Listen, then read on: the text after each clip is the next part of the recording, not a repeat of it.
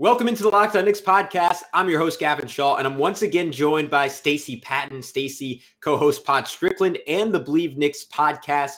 And today we are going to get into RJ Barrett and the strengths and weaknesses he flashed in the last couple of games, including some struggles defensively and in terms of his decision-making before going deep on the rookies, Miles McBride, Jericho Sims, and Quentin Grimes. Why what we've seen from them so far has been fantastic, but is only the tip of the iceberg. That next on Locked On Knicks. You are Locked On Knicks, your daily New York Knicks podcast, part of the Locked On Podcast Network, your team every day. And I think we see Willis coming out. There he comes right now. Starks without a 5. Ewing for the win. Yes. Puck left. Now fires it. And he's good. And he's fouled. It's out. Anthony for 3. Bang! That one goes down. This is all rebound. Back up off the glass. It's good. RJ Barrett becomes infectious.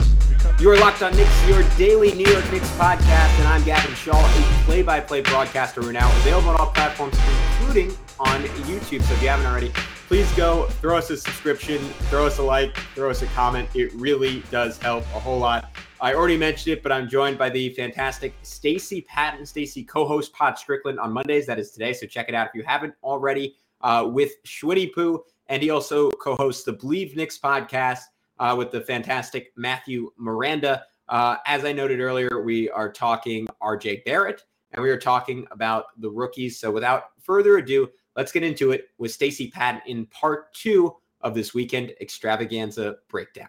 I wanted to move on to RJ Barrett because I thought this was a 2-game stretch that I like so much lately. It's just been overwhelmingly good with RJ. And of course you could pick nits and you could look here, you could look there and say like, all right, you could do this better. You can still finish better. Like the 3 sometimes comes and goes. Like the defense is sometimes a little iffy, but by and large, overwhelmingly positive. I thought these 2 games, like it was almost Randall-esque in that there were real shades of gray where he did certain things that were just brilliant. Like that reverse spin move he had on Cade Cunningham with 90 seconds left in the game. That's like, and then he went high off the glass for the finish. Yeah. Like that's incredible touch. Yeah. Again, I was just talking about it with quickly, but like how many guys on earth like pull that off in that moment? Like there's like, those are the guys in the NBA, like the dudes you go to war with to win championships. Those are the guys making those moves. And he just, it felt casual. It felt easy for RJ Barrett. And he had so many ones like that. Like he had this other one, I think it was in the second quarter, where he had like a little hesitation, completely froze Cade, and it was almost like a snake dribble. Like he just like slithered his way around him, got to the rim. Yeah. And again, like that kind of high arcing finish. And I look at the beginning of the Heat game where, you credit quickly, obviously down the stretch. Like RJ really, he made 2 free throws, but he really, and he got away with a travel assist to Taj Gibson, but he didn't win the Knicks that game. Emmanuel Quickley won the Knicks that game. But RJ gave them a fighting chance early in the game because by my count, maybe I missed something. He was involved with all of the Knicks' first 11 points, and I think all of them on assists. Like he had a drive. Like you can go to the Locked On Knicks Twitter and look at the screenshot of it. There are 4 Heat defenders within a foot of him, and that's honestly like maybe it's indicative of like the lack of other threats on the floor with him at different times. But that hasn't been a rare thing of late, where there's 3, 4, even 5 defenders like either trailing him or watching him, and it's great for RJ because it means he doesn't have to be like a Luka Doncic or LeBron James level playmaker. The reads become easy when you're drawing that level of attention.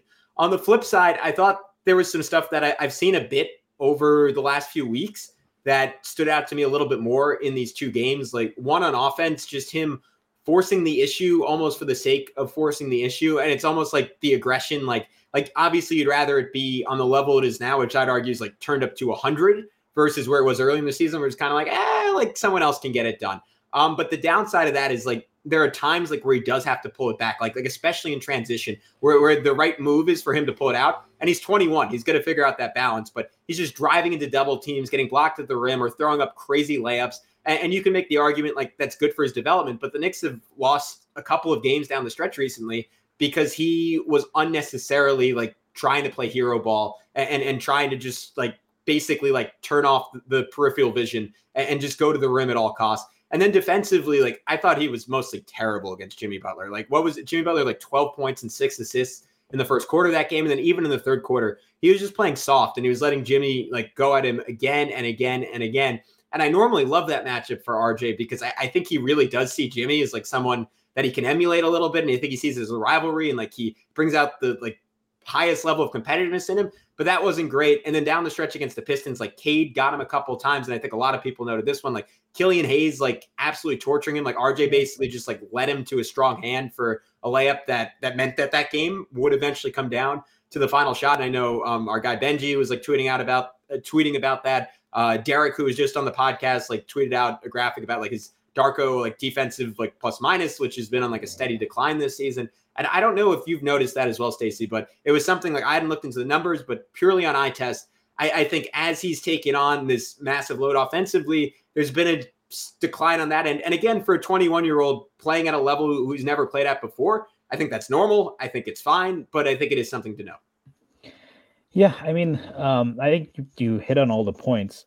Just starting with the defense, that graphic from Derek was definitely matches the eye test. Last year, he really took a step forward as defender. I think the most notable performance is he played really well against Kawhi Leonard. Yeah. But as a team defender, doing a better job getting in passing lanes.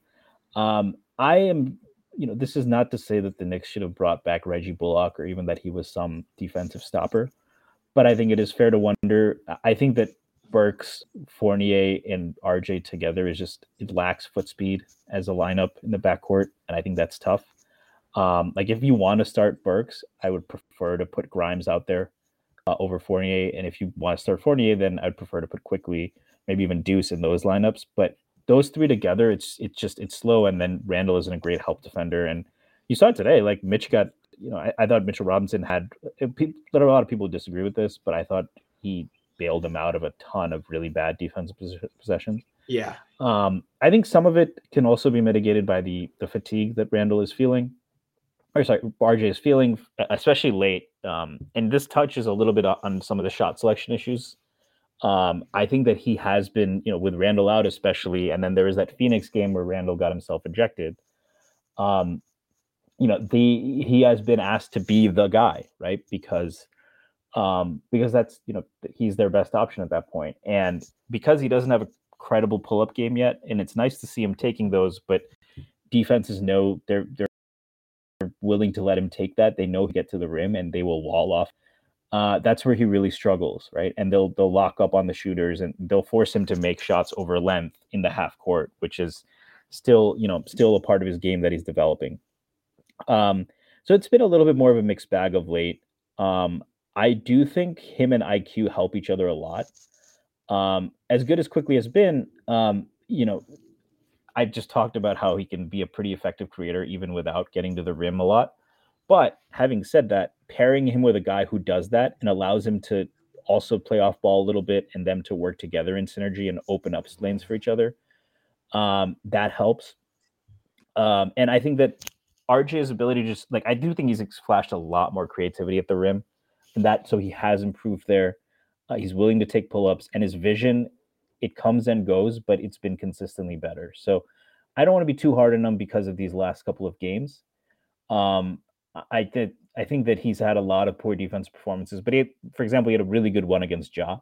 So I think that when he has to lock in and be like, no, it's on me tonight as a defender, he's better. But obviously as a team defender, he has some lapses. I think he struggled quite a bit with ball watching this year.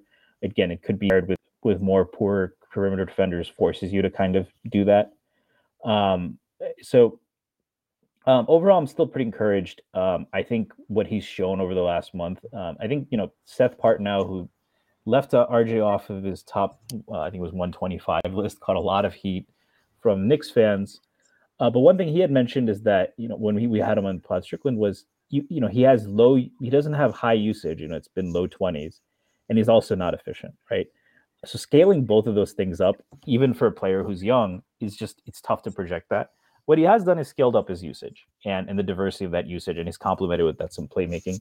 So the fact that he's just done that, even if the efficiency isn't there yet, is acceptable enough, because then that can be the next step.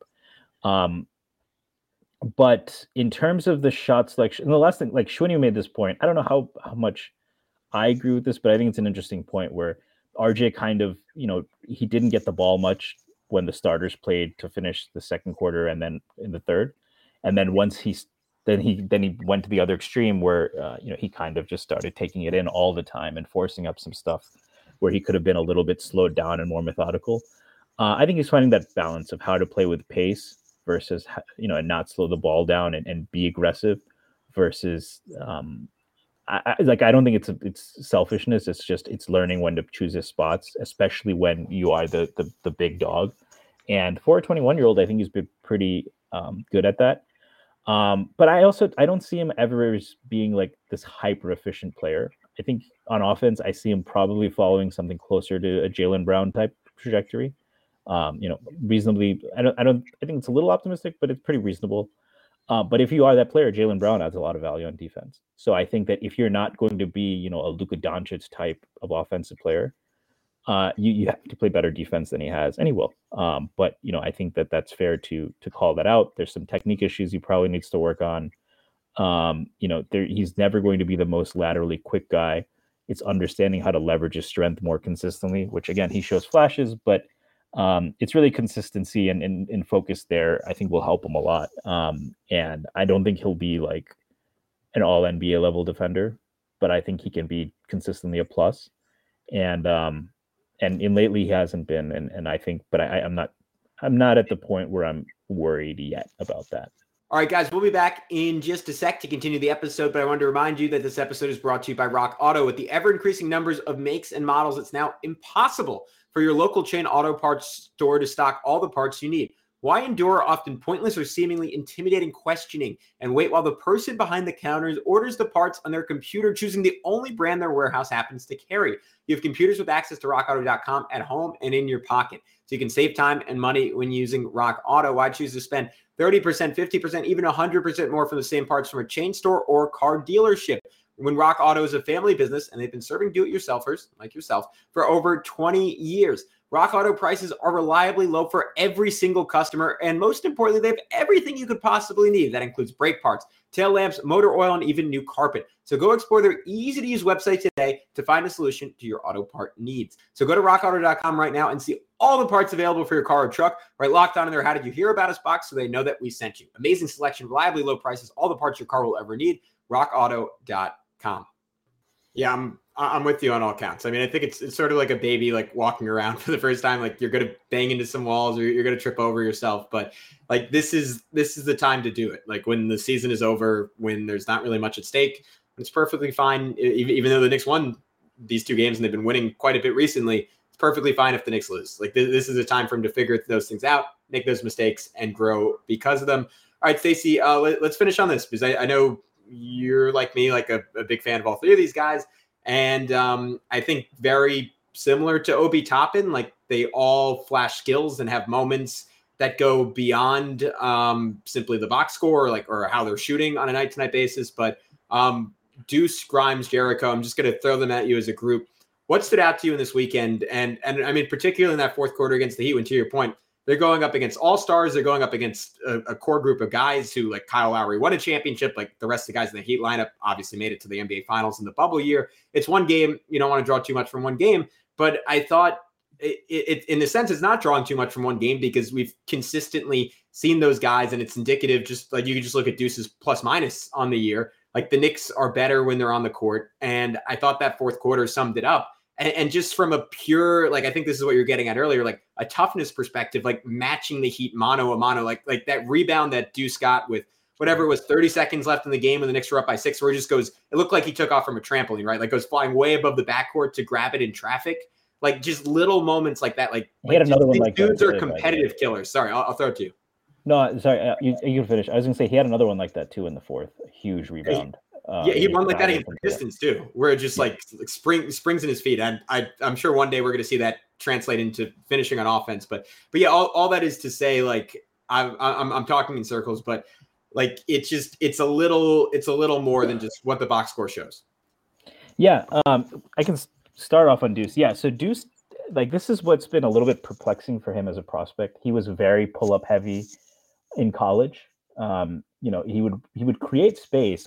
People were like, does he have the burst to get to the rim? I didn't think that was as much of an issue.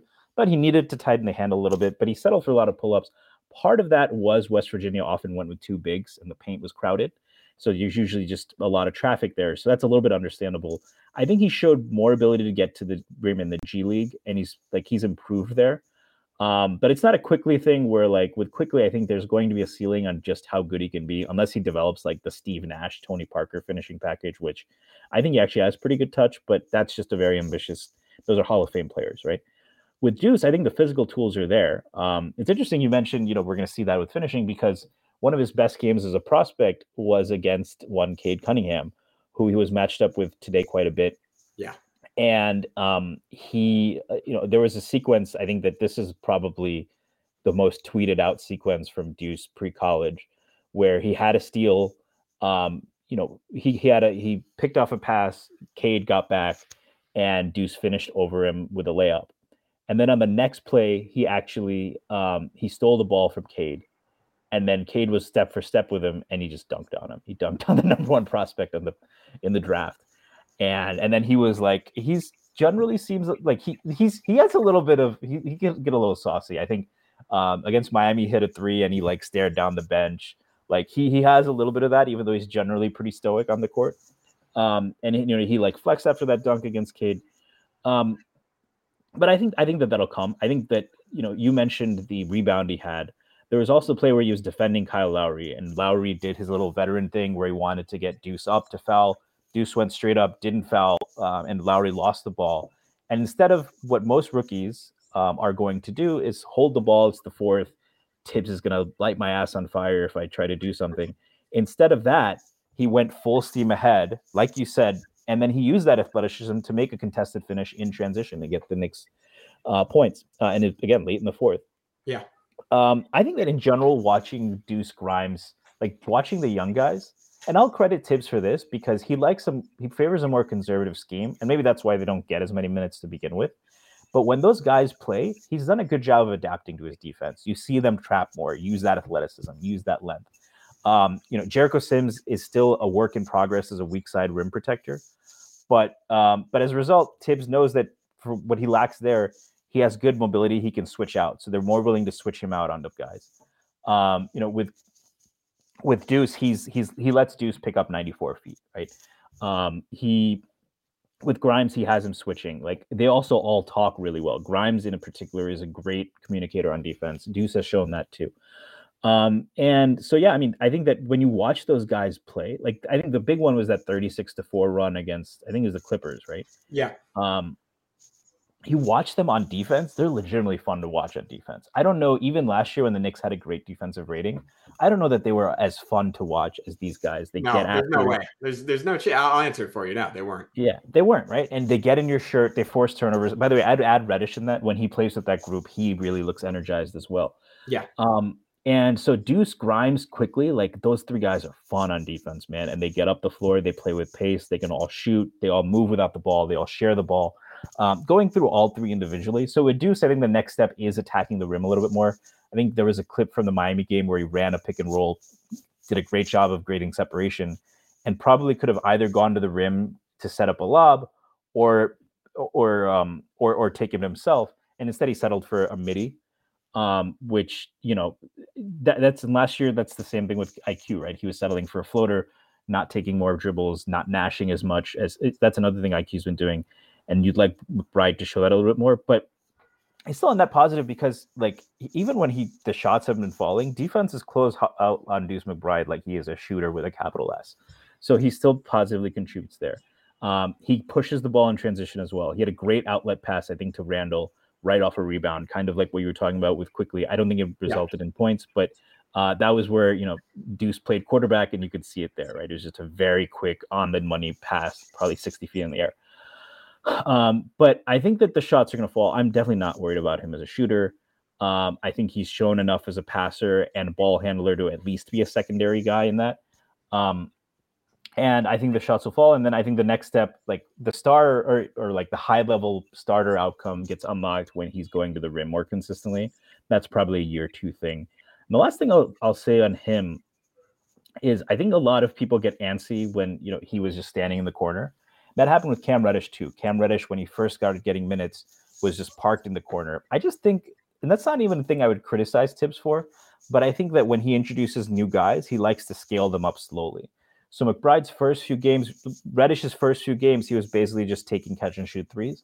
In time, he would get a couple of pick and roll looks here, or an opportunity to create late in the shot clock. He slowly scaled that up before he got hurt. You're seeing that more with Deuce, where he's now a few possessions, even when IQ or Burks are in the game, he's running a pick and roll. He's bringing the ball up. He's been quick to pull the trigger when he gets a catch and shoot. He's also made some ambitious passes. I think he had one cross court against Miami where he pump faked out of a three and then just threw it with one hand straight across the court to RJ for an open three that RJ hit. Yeah. So I think that there are people who are like, when he wasn't doing anything on offense, they're like, yeah, the on-off is good and he's a great defender, but if he does nothing on offense, it's just like Frank. And I'm like, I love Frank Ntilikina. Deuce is already a better player, and on offense for sure. Like on defense, like he can get foul happy, but he's still been really solid. I think he got beat once on a switch today, but he also had some impressive rotations. He had he mentioned that he looked up to Kyle Lowry growing up. He took a charge today in the fourth late. That was pretty key. So I'm a huge Deuce fan. I'm excited to watch him grow with the kids. All right, guys, we'll be back to wrap up the podcast with Stacey Patton in just a second to give some final thoughts on the rookies. But first, I want to remind you that NBA Top Shot's the officially licensed NFT of the NBA. You can connect with the community of hundreds of thousands of NBA fans as a natural progression of fantasy sports, a way to upgrade your experience as an NBA fan. This is the future of what being an NBA fan looks like. It's part trading cards, where every moment on Top Shot originates in a pack. But unlike real trading cards, these aren't still images on cardboard. They're officially licensed NFTs of the greatest moments in NBA history. It's basically akin to the stock market for the NBA. Every day, millions of dollars worth of NFTs are traded back and forth between tens of thousands of NBA fans around the world. There's also a fantasy sports component in that every night you have the ability to capitalize in the market if you're able to predict top performers. It's also part airline loyalty program for the NBA. Top Shot flew collectors out to Game 5 of the NBA Finals based on having Suns moments. They also flew collectors out to the NBA draft based on having rookie moments. And those people got to have dinner with first-round draft picks that night before they were drafted. And they got to play basketball with Tyrese Halliburton and a certain burgeoning superstar named Obi Toppin. I hear all the time, why would I buy a highlight when I could watch it on YouTube for free? It's not just about watching a highlight. It's about having an ownership stake in what's akin to a stock market for the NBA's greatest highlights. Top Shot's moments can give you access to events that can be used in fantasy mini games on a regular basis. NBA Top Shot is the future of being an NBA fan. Own officially licensed rare NFTs of the greatest moments from NBA history. Sign up today at lockedon.nbatopshot.com. Grimes, it's interesting because if you look at the Knicks those three guys, Quickly, Deuce, and Grimes, they're all pretty effective shooters, but the one thing I'll say about Quickly is his jump shot is not the most aesthetically pleasing. It's a little bit of a push shot. Deuce is a little bit different, where he kind of keeps the guide hand on pretty long. I think part of that is because he wants a high release and he is so mid-range heavy. And then Grimes is one of the most picturesque jumpers I've ever seen. Right? It reminds me a little bit of like Ray Allen or Rashard Lewis, where it's just like barely a dip, gets up high, releases. It's almost unblockable with how quick and how high he releases it. And he brings great point of attack ability. I mean, he's really not that big. He's 6'4" with a 6'8" wingspan. So I think pre-draft, a lot of guys are like, he doesn't have ideal wing size and he can't really do much on ball. But he really can, like, he can guard up because he's pretty strong. So he can probably switch 1 to 3, probably even some 4s. I mean, just look at that strip he had laid on Jimmy Butler. Like that should be like, when you're talking about that scouting report, that should be like the issue. Yeah. And not that he obviously wasn't guarding Jimmy Butler all game, but I think how strong his hands are and how good his instincts are, and to your point, how good his feet are, like he can make up for a lot of other deficiencies. Yeah, and again, a very smart player, moves well without the ball. Yeah. Great shooter. I think he hasn't looked quite 100% since coming back from injury. Definitely not athletically. I wouldn't. And to your point, the shot outside of the fourth quarter against the Heat just hasn't been the same. Yeah. And then but very encouraging. I mean, I think remember Derek and I had talked about this, and Derek was saying, and I think it was legitimate. It's tough to expect Grimes to come in and be a plus defender as a rookie, because most rookies aren't. Yeah. And he has been. I think Derek even admitted later that like he was the exception to the rule. And that's just, that's a combination of all those things we've talked about. Going forward, I think the next step is a little bit more creation. I think like it's been mentioned, but he went to Kansas as a top 10 recruit. He was an on-ball guy. He played point guard in high school. He was viewed as a combo guard creator, physical driver, and that didn't work out well. So he had to reinvent himself as a shooter. And he was taking 15 threes per 100, which, to give you an idea of how absurd that is in college, Quickly was a shooter, and he took 8.2 threes per 100 as a sophomore. Bones Highland, who's another gunner, took about 14.9. So for Grimes to get that many up shows like how just like he's open even when he's not open. And so I think like a comp I've thought about is like Joe Harris, but with much better defense and versatility. Yeah. And then I think at that point, like the on-ball stuff, like can he run a pick and roll, get to the rim occasionally, do some passing? I think he makes pretty good passes. He's another connector type.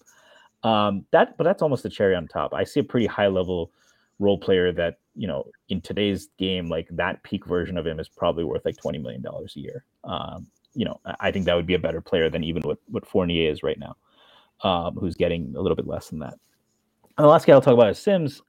With Sims, I think he's a testament to the Knicks player development because he looked so lost early in the season.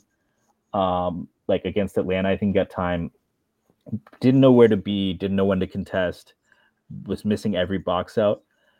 He's improved from that to inconsistent. I think there was a sequence today. He had a really nice contest on a Cade drive and he forced a miss. And then he followed that up where Cade drove, and it was a nice quick drive, and Sims didn't really have much time, but he couldn't get a contest up on a point blank floater for Cade, just in back-to-back plays. So Benji has talked about this a lot, but knowing when to contest, I think is a reasonably good sense of verticality, especially for a rookie. But knowing when to contest, and when to, he's kind of like Mitch would try to contest everything as a rookie and has to scale that back. Sims needs to probably make the opposite adjustment, and understanding a little bit more on his rotations. But he's flashed the ability to do that. And with how much he's improved, again, I think the common thread with all of these young guys is they all seem like insanely high work ethic guys. Grimes reinventing himself from an on-ball guy into what he's become itself is, when he was kind of viewed as a bust or whatever at Kansas, is pretty impressive. So those are the kinds of things, but what does Sims do well? He moves his feet for a guy that size as well as anyone. And although he's only 6'9", 6'10", he has a 7'4" wingspan, and that's without considering the fact that he probably can jump as high as anyone in the NBA. That is a big time package. And you've seen him repeatedly stay with guards on switches. He's quite strong, and actually having a lower center of gravity, I think helps him a little bit. When you've seen him defend guys like Jokic and Embiid, he held up pretty well. Those are two pretty decent players. So I think that's pretty encouraging for a rookie. And then the other thing is, you don't want to get into a Sims-Mitch thing. And I think that to say Sims has made Mitch expendable, which some are willing to say is way too premature. Yeah. But what I will say is he has a lot more on offense, versatility. I think against Miami, he had like a little baby hook jump shot from 3 to 4 feet, which in my mind, I was like, well, Mitch doesn't have the touch to make that, but also doesn't make Mitch just dunk that. I don't know. But he's like Vivek Dadanya did a thread also. Sims is really good at, there are a few examples in the Miami game in the fourth quarter where he would grab an offensive rebound and immediately kick out to an open shooter. Yeah. He had one to Grimes late. So he's not Mitch on the offensive glass, but he's pretty good on the offensive glass. And he makes much quicker decisions. He's also a guy that you can throw the ball to and he'll catch it, right? He has good hands. He can take a dribble, make a quick decision, like in process. Like he's not just strictly like you need to put it up with like a simple lob or that kind of, like he can do a little bit more on offense. In college, he actually flashed the ability to like grab and go and dribble a little bit. He did a little bit of that today. So there's probably a little bit more versatility on offense too. So it's really just a matter of like, can he get to that level as a rim protector and help defender? And then you're talking about a starting level center, which for the 58th pick in the draft is pretty absurd.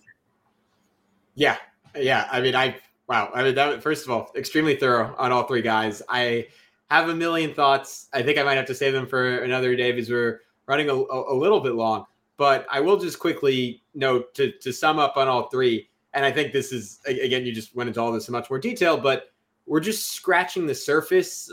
And yet they came out and beat the Miami Heat and have played massive roles in this Knicks team, looking just far better and far more consistent than they have at any point this season. And I mean, with Deuce, I mean, there's just so much on the bone there.